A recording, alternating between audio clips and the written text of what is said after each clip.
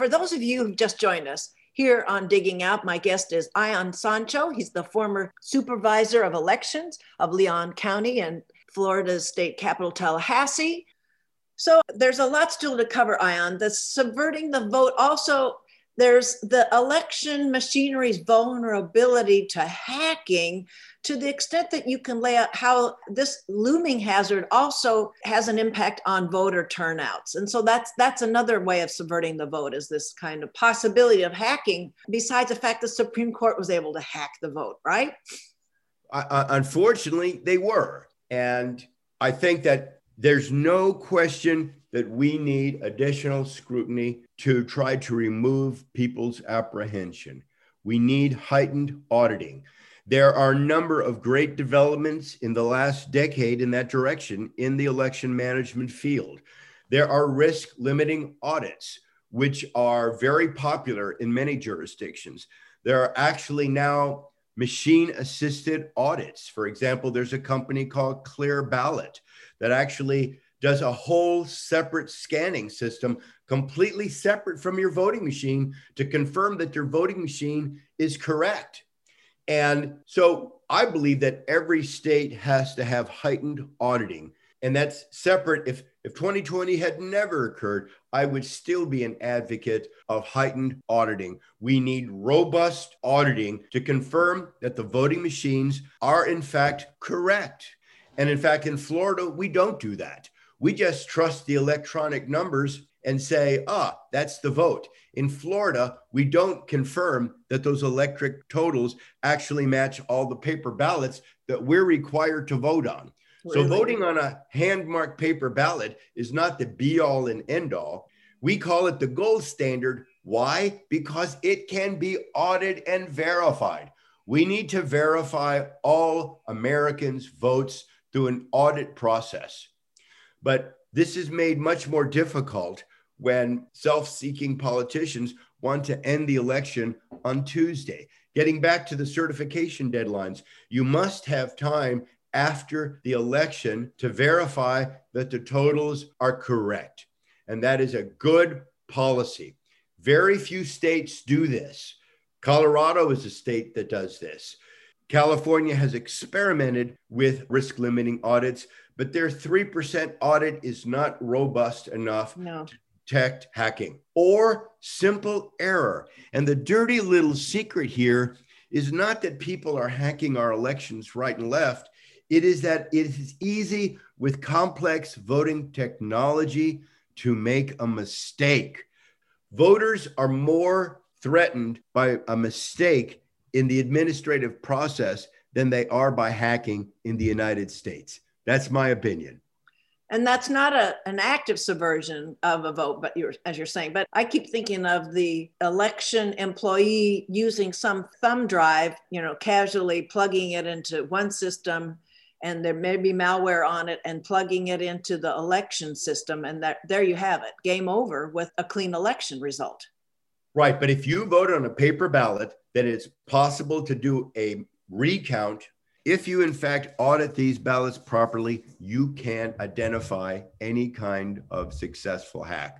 I know this because I almost lost my job proving this in 2005 when I allowed Harry Hursty to examine the voting system. And he proved in a documentary that you've mentioned, Hacking Democracy, that in fact, without the election administrator even knowing it, you could actually preload the memory card and steal an election. And I was shocked by that, but not completely undone, because since we voted on hand-marked paper ballots, all it took was an examination of the hand-marked paper ballots to get the correct total.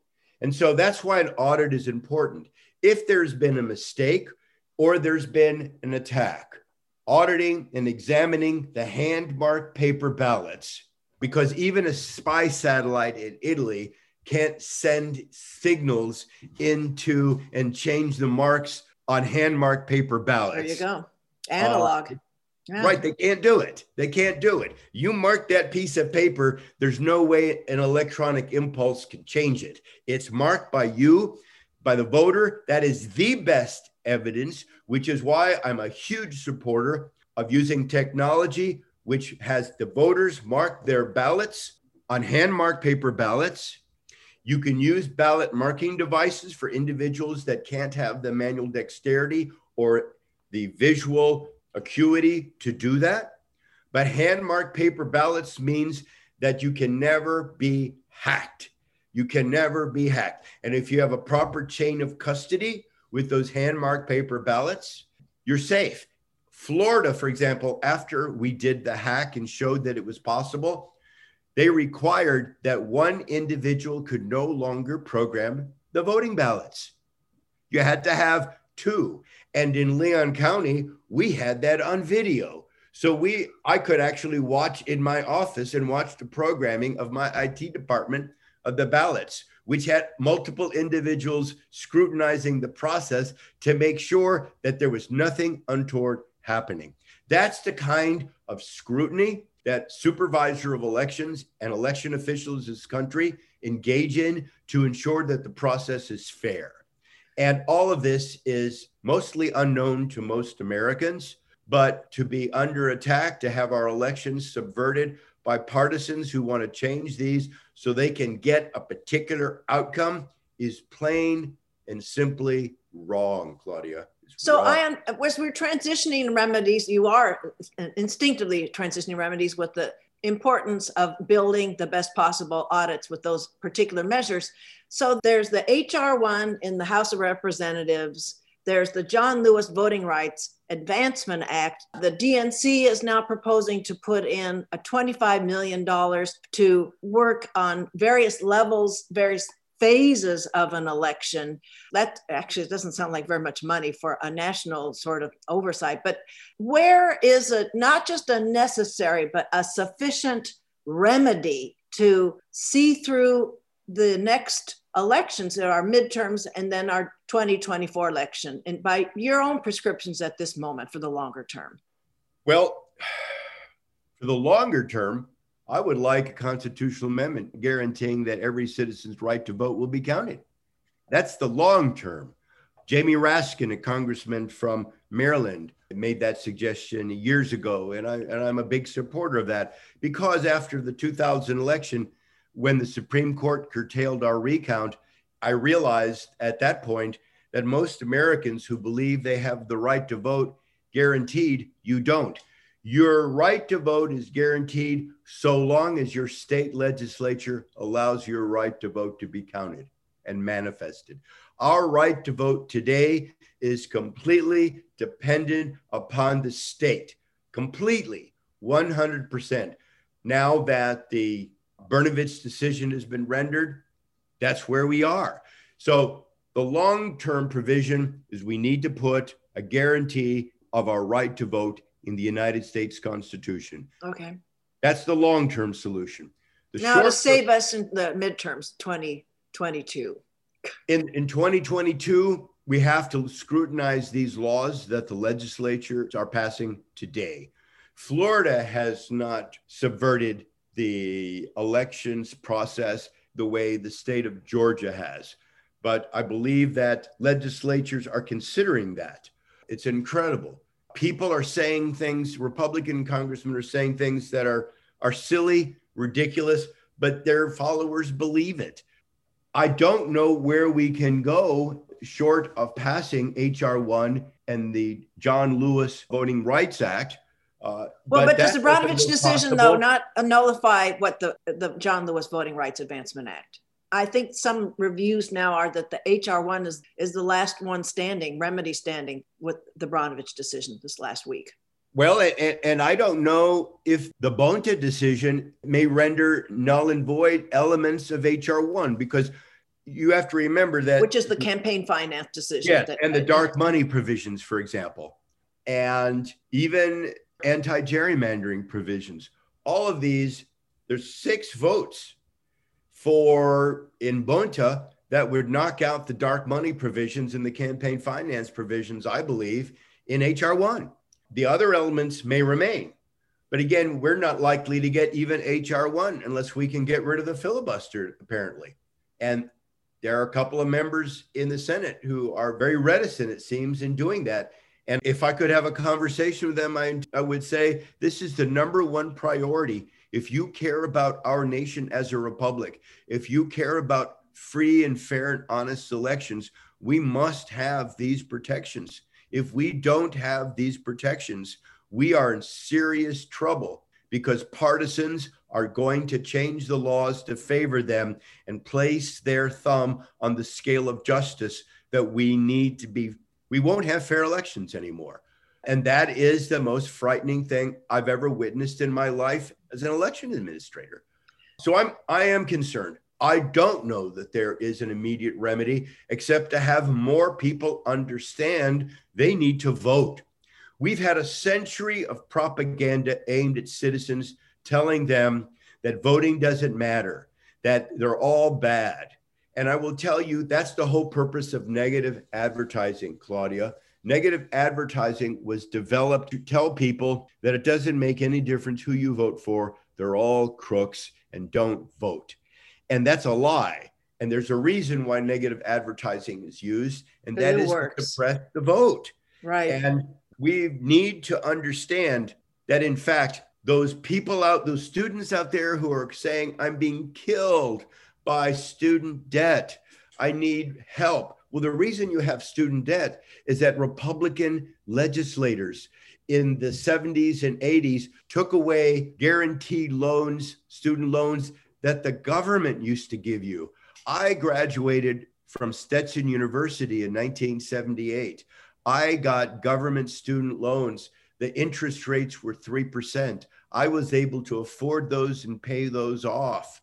But because students didn't vote in the 1970s, after we passed the amendment to grant the right to vote to 18-year-olds, they didn't vote.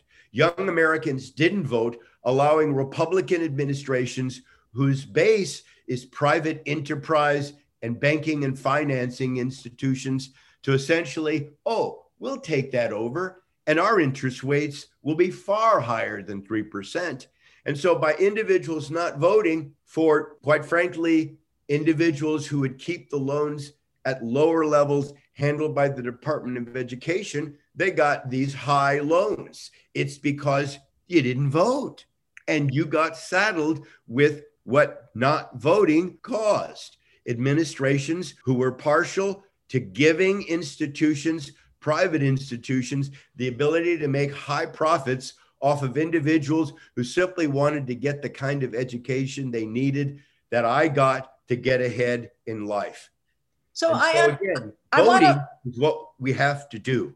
So I want to look at, as we close, it's an unwieldy turn to turn it down here, that there are so many headwinds for election administrators with decreasing amounts of resources just to hold an election.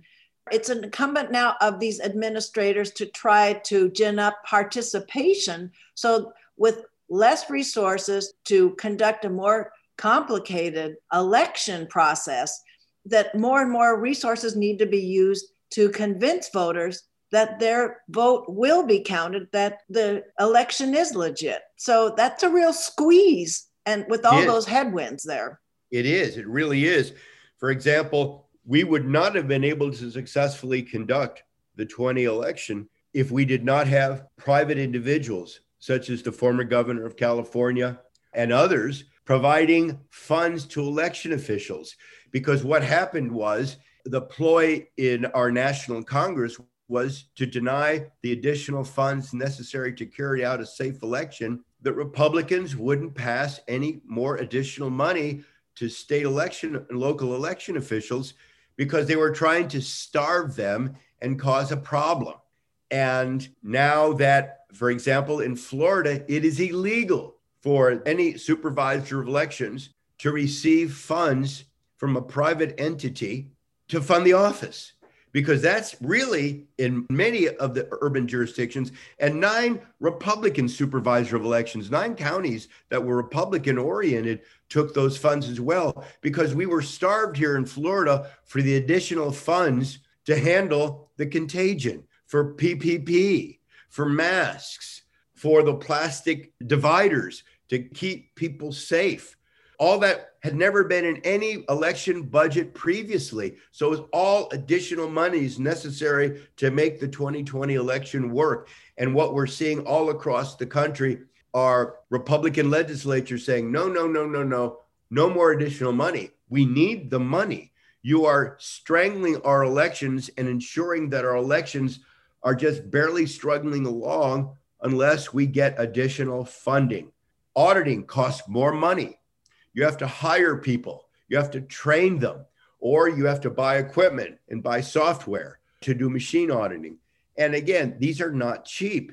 If you want a good election, you need to pay for it. Nothing is free. And you can pay me now or you can pay me later. And paying now is the best thing for our nation. Well, as a Cassandra, that you warned us where we were headed, and I really am compelled to close the interview on a pretty sad note that with the disincentives, with the institutional knowledge that's draining with election administrators around the country, with a rollback to 1982 by the Brnovich decision of the circumstances under which voters could be accommodated in an election, I'm not feeling very good about the next 2 and 4 years of these election cycles. So I think we need to use this interview as one more warning for people not to let up. And I guess it's when you were talking about 1965, Ion, of what a banner year that was for voting rights, that every bit of that energy that led up to that April 1965 adoption of the Voting Rights Act, that all of that energy must be summoned for 2022 starting yesterday. Well, we need to call out all of those politicians who are lying about voter fraud, lying about the 2020 election. If you're saying that the election was stolen in 2020, you don't deserve to be in public office. And we need to start marching. We need to start doing teach-ins again. We need to educate ourselves, because an educated electorate is the bulwark against totalitarianism. We can't allow fear to be what motivates us. We need to be motivated by the promise that we have been given as an American in this nation. We, the people, in order to form a more perfect union, establish justice. And we need justice in the voting area more than any arena that I can think of today. But we can do that if we wake up and act. We cannot give up the strongest weapon that we have, which is our vote. They're attacking our vote. It's for a reason. They don't want us to use it. The vote is the step toward freedom and democracy in this nation, and it needs to be given to everyone without suppression and without the kind of tactics that I see all across the country.